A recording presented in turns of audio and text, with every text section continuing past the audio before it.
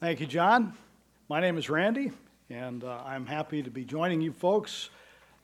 Glenn and Lori are away, and I appreciated his introduction last week. He related me to Gandalf in The Lord of the Rings. I thought, wow, I'm glad he didn't say Gollum. My wife and I enjoyed being away for our 45th wedding anniversary, but we heard great things about the baptism service and the time here, so it's great to be with you again. Yesterday, I got to spend time with my grandchildren. Their parents went up to Wisconsin to visit an apple orchard. So I spent quite a bit of the time listening to my 5-year-old granddaughter. And she was thinking about an event that's happening this afternoon with my daughter-in-law's family and wondered if I was coming. And I said, no, I'm actually preaching at Redeemer Church. And that launched her into a long discussion. It wasn't a discussion, it was her lecture to me of things about the faith, God, who Jesus is, what it means to believe, the quality of communion bread. It has no salt in it. I found out about the grape juice. And I learned a very important fact about baptism, and that is that you're not ready for baptism until you're willing to be put under the water. And she had just recently been able to do that, and now she was very excited that she was becoming possibly closer to becoming a baptism candidate. I tell you what, you don't learn things until you hear them from the mouth of a 5-year-old. But as I listened to her, I have to be honest. I was thinking about the article that I read in World Magazine that was entitled Fading Faith, the Decline of the Church in America. I read some statistics. Just in 2019 alone, 4,500 churches closed their doors. This is a Lifeway research. And you say, well, but what about churches planted? 3,000 planted. 4,500 closed. Then they quoted a Gallup poll that said in the year 2000, 67% of the American population said they were churchgoers, aligned themselves with the church. In 2020, the number was 47%, a decline of 20% in 20 years. And I'm thinking, what is the future for my 5-year-old granddaughter when it comes to the church and faith? It made me ask another question. Why is the church of today so weak and unhealthy? And what does it take for a church to be healthy?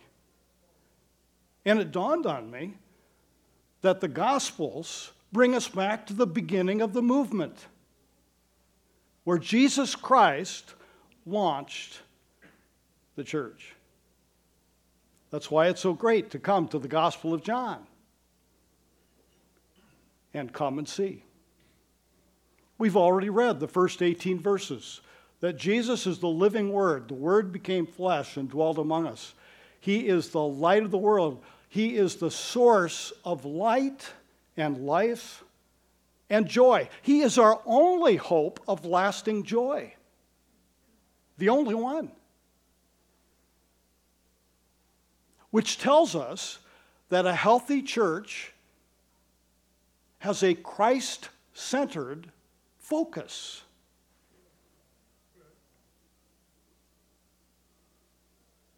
It's easy to lose that focus, isn't it? That Christ is the head of the church, the Lord of creation, the only source of life and light and joy. Not only that, we looked at the witness of John. Really appreciated Glenn's message last week, how John was asked 3 times, are you the Messiah? No, I'm not. Are you the prophet? No, I'm not. Are you Elijah? No, and his answers became shorter and shorter. Well, what are you then? I'm a voice, he said, quoting from Isaiah 40. Calling out in the wilderness, prepare the way of the Lord. And I loved how Glenn repeated it, not me, but him. Which tells us another thing about a healthy church. It is not man-centered. It is not. It's Christ-centered. It's so easy. I've been a pastor for 40 years. I know what it's like to have a lot of skin in the game and try to maximize my influence to get what I want. I have a lot of time now that I'm semi-retired to think about my failures and regrets. John is a good model for church leaders, whether they be pastors or Christian leaders of any stripe. He, that is the Lord Jesus Christ, must increase. I must decrease. Good stuff to remind us of what a healthy church is in a day when 4,500 churches a year close their doors. Today, we're introduced to something else. I appreciated John reading that. Our passage today divides into two parts, and you saw it. We saw the words next day in verse 35 and again in verse 43, next day. The two brackets there. We see two sets of people, Andrew and Simon in one section, the first section, and the second section we see Philip and Nathanael. And we see Jesus saying, come and see. And then again later, Philip repeats what Jesus says to Nathanael, come and see. I'd like to propose this. In the first paragraph, we have Jesus saying to seekers, come and see. Immediately somebody said, whoa, whoa, whoa. Romans 3 says no one seeks for God. I'm just repeating what the text says. Jesus deliberately asks them, what are you seeking? So Jesus invites seekers. Are you a seeker this morning? Have you noticed there's something longing in your heart that you're looking for? That's why you're here. We're glad you're here. And in the second section, he's speaking to skeptics. Nathanael is a skeptic. Can anything good come out of Nazareth? We almost laugh when we read it. And here's what we learn in this passage. I'd just say it this way.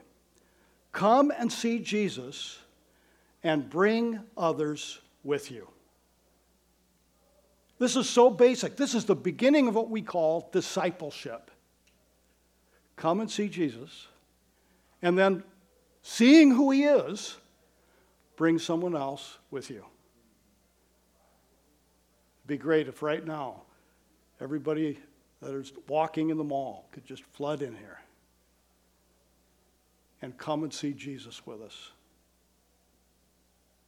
Father, I just pray as we look through this passage for a few minutes that you would open our eyes to who you are and, reveling in your glory, move us to share this good news with others. In Jesus' name, amen. So number one, Jesus invites seekers to come and see, verses 35 to 42. John testifies, behold the Lamb. Now, it's the second time he said it. He said it last week in our last week's passage. Behold the Lamb of God who takes away the sin of the world.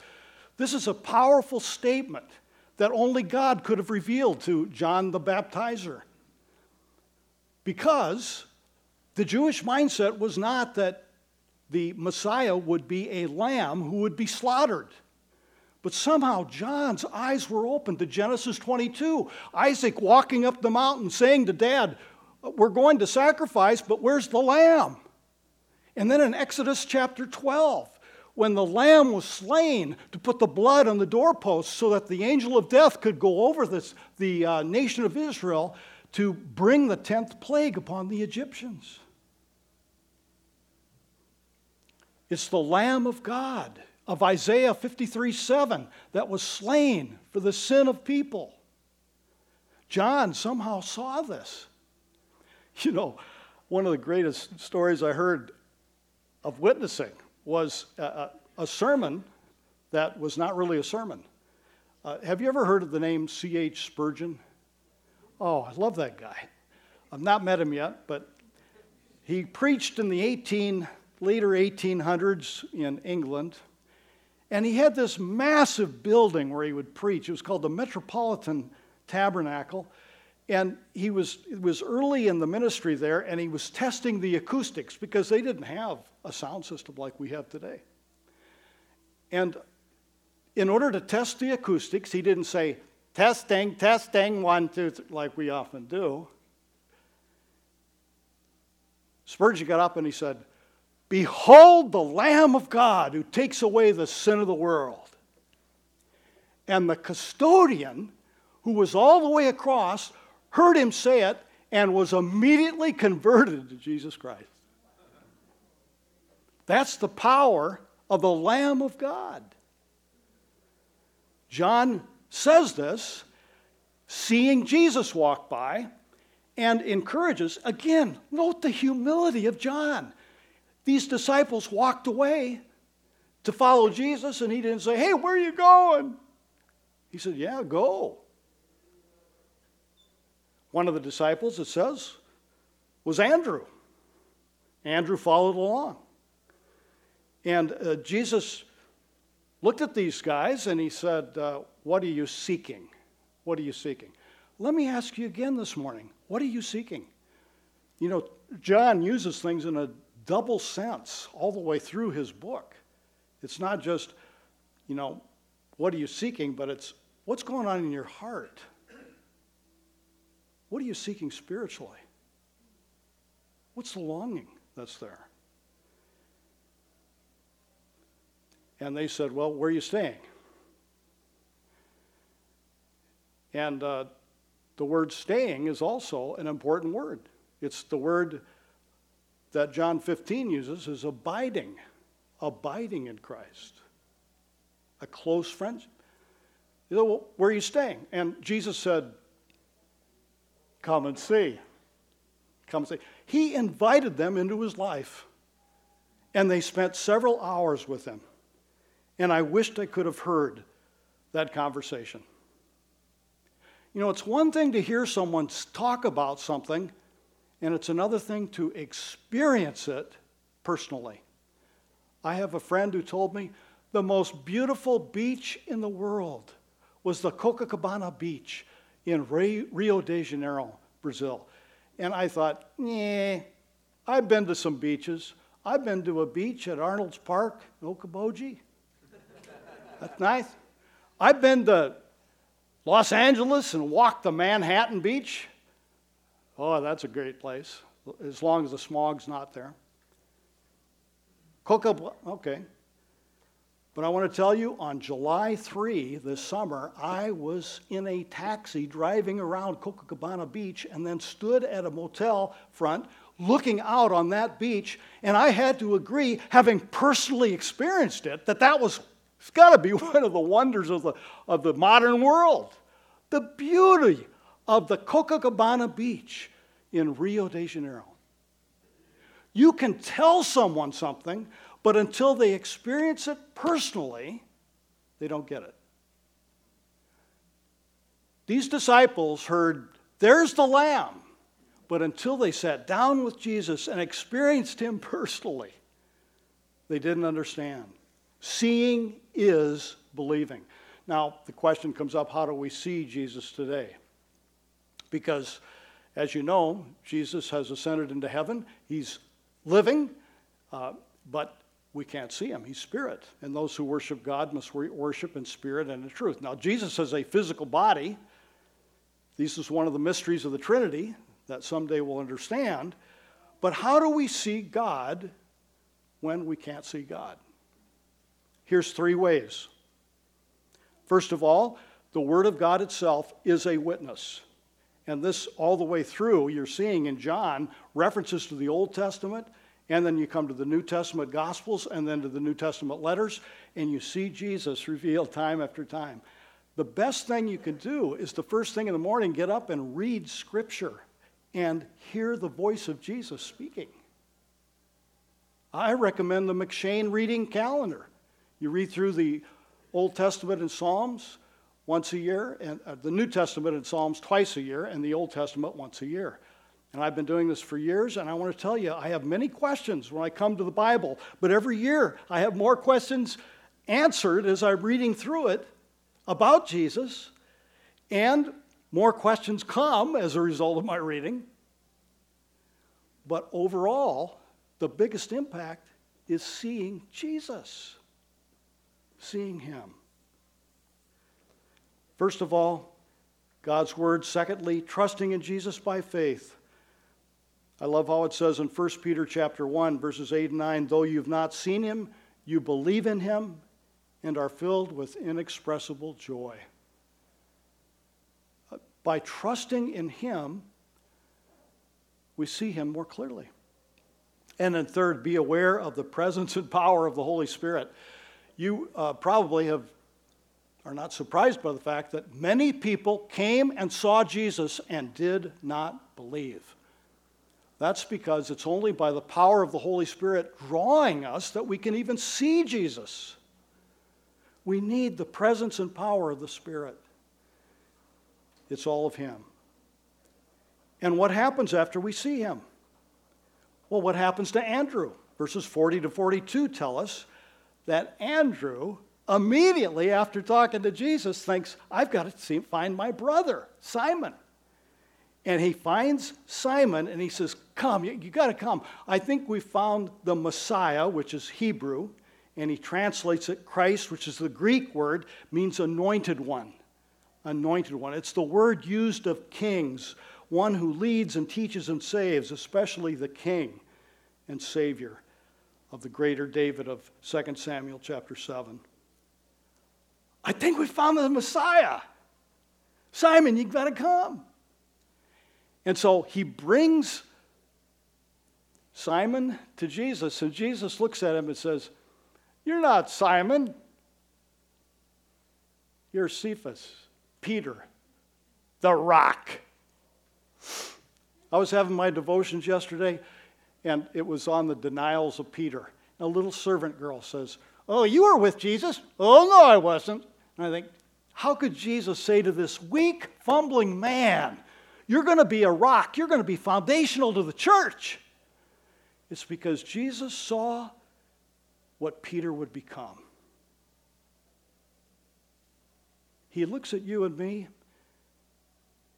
and he sees what we will become. He has a vision for us as his witness. Jesus knows Peter will be the rock. How encouraging it is.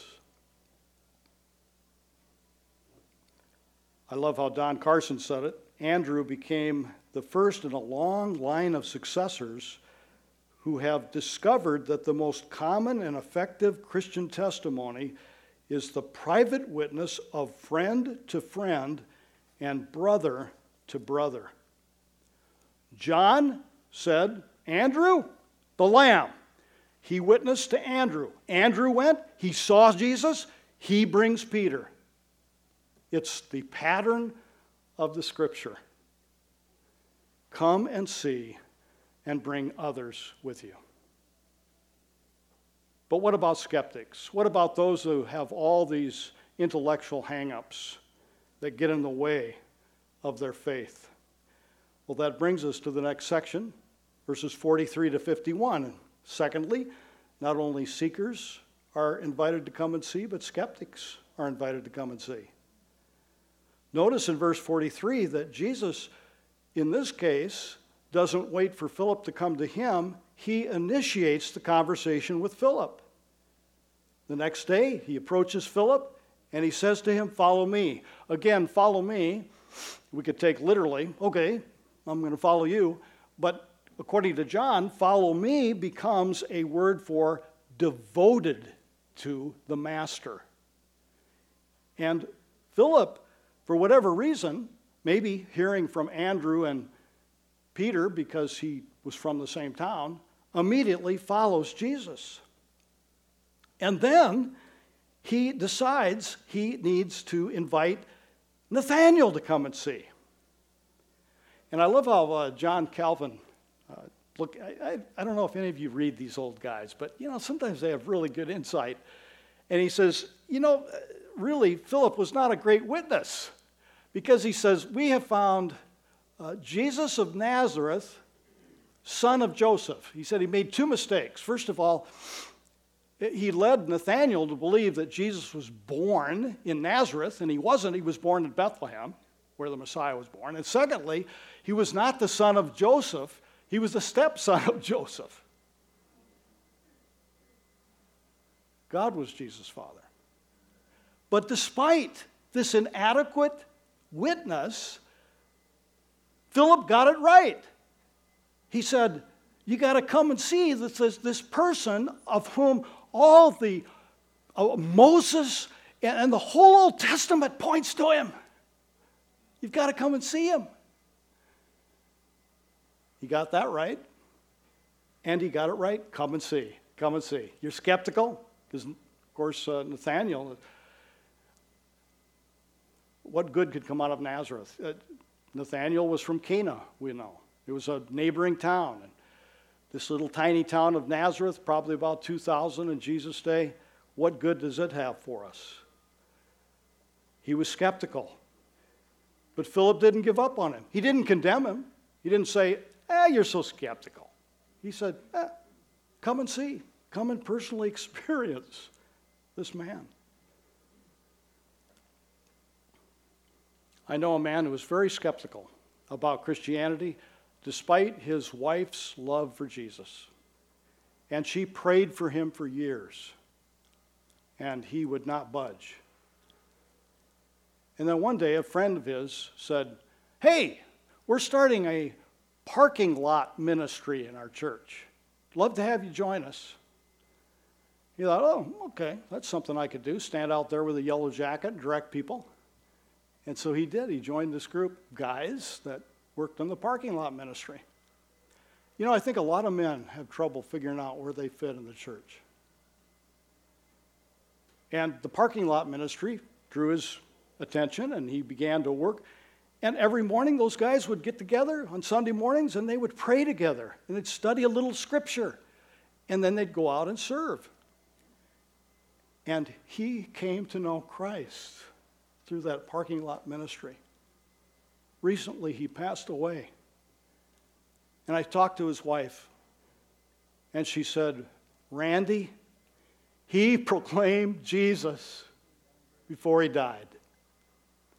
And I thought, somebody invited him. Come and see.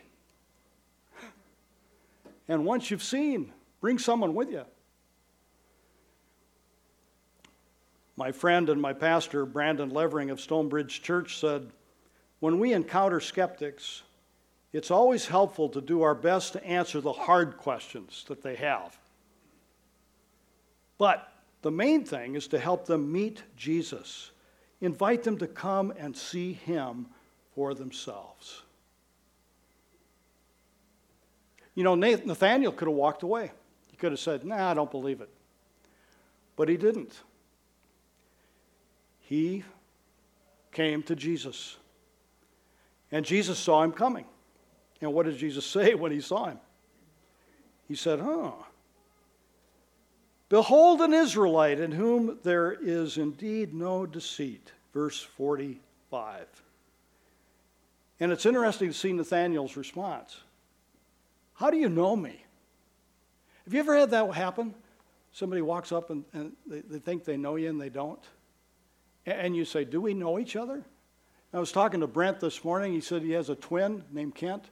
And he said, so often somebody will come up, they think they know him, and he's never met him. And he said, do I know you? That's what happened here. Nathanael's saying, how do you know me? And by the way, Jesus said, a true Israelite in whom there is no deceit.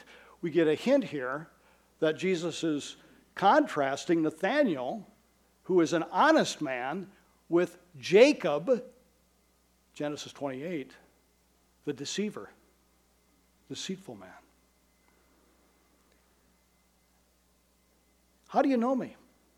Jesus says, oh, I saw you underneath the fig tree. Now, we don't know what Nathanael was doing under the fig tree. We don't know where Jesus was. He may have been 10 miles away. We don't know. It's kind of a mystery to us. But whatever it was that Jesus saw in Nathanael, Nathanael immediately declared his faith in Jesus because of what he said. And what does he say? You are the Son of God, the King of Israel. I don't know if you've noticed, but throughout this passage, there are many titles. There's 8 titles for Jesus. And the Son of God kind of combines them all. Jesus is the Lamb of God, verse 36. The Rabbi, verse 38. He is the Messiah, the Anointed One, verse 41. He's the one of whom Moses and the prophets wrote, verse 45. He's Jesus of Nazareth, son of Joseph, proving his historical reality. He's the Son of God, verse 49. He's the King of Israel, verse 49. The Son of Man, verse 51. All that summarized in this Son of God terminology. Nathanael saw it. He immediately believed, and he declared his allegiance to Jesus. Come and see. And having seen who Jesus is, bring someone with you. That's what Philip did. It's interesting that Jesus then says to Nathanael, because Nathanael says, wow, that's a miracle that you knew me. And Jesus basically says to him at the end here, you haven't seen anything yet. You haven't seen anything yet. And just to give you a preview, next Sunday we'll see in John chapter 2, Jesus changes water into wine. He's about ready to see that.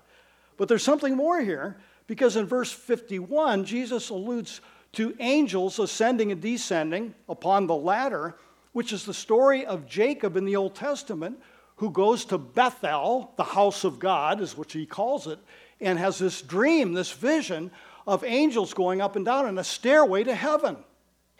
And Jesus is specifically saying, you will see angels ascending and descending. In other words, you will not only see me change water into wine, but you will see the greatest of all miracles, the Son of God on a cross, dying for sins, rising again, and exalted to the highest place in heaven. Jesus is the stairway. Jesus is our mediator. There's one God and one mediator between God and man. It's the man Christ Jesus. That's what Nathanael will see. This is amazing truth. Come and see. Are you a seeker or a skeptic this morning? Will you come and see Jesus? And having seen him, will you repent of your sins? Own up to them. Make a 180-degree transfer of dependence upon the old things, the old idols, the old things you loved, and transfer your loyalty and allegiance to Jesus alone. That's what repentance is. Trust in him. Will you discover the amazing gift of forgiveness? That Jesus not only forgives our sins, but deals with the guilt that we bear and the shame that we feel. And places within us a joy that's not based upon circumstances. A joy that can even cause someone to praise God despite the most difficult of days. Jesus Christ makes your life better. He has a lifting effect. Now, I'm not saying he makes your life easier. In many ways, it's not easy to be a Christian.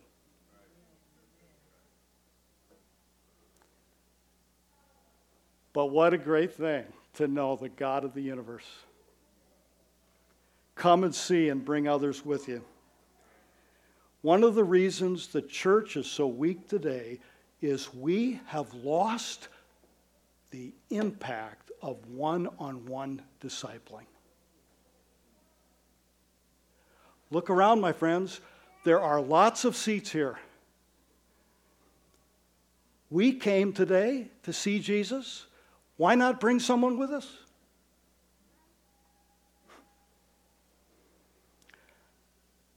Here I was listening to my granddaughter. She said, "Grandpa, let me tell you how it works." I said, "Okay." Kind of knelt down to listen to her, more colorful. She said, "Here's what it is." She said, "I tell somebody about Jesus, and then they tell someone about Jesus, and pretty soon there's a whole bunch of people that love Jesus." And I thought, if a 5-year-old can understand it, then a fellow my age ought to get it. My brothers and sisters in Christ, Jesus is too good to keep to ourselves.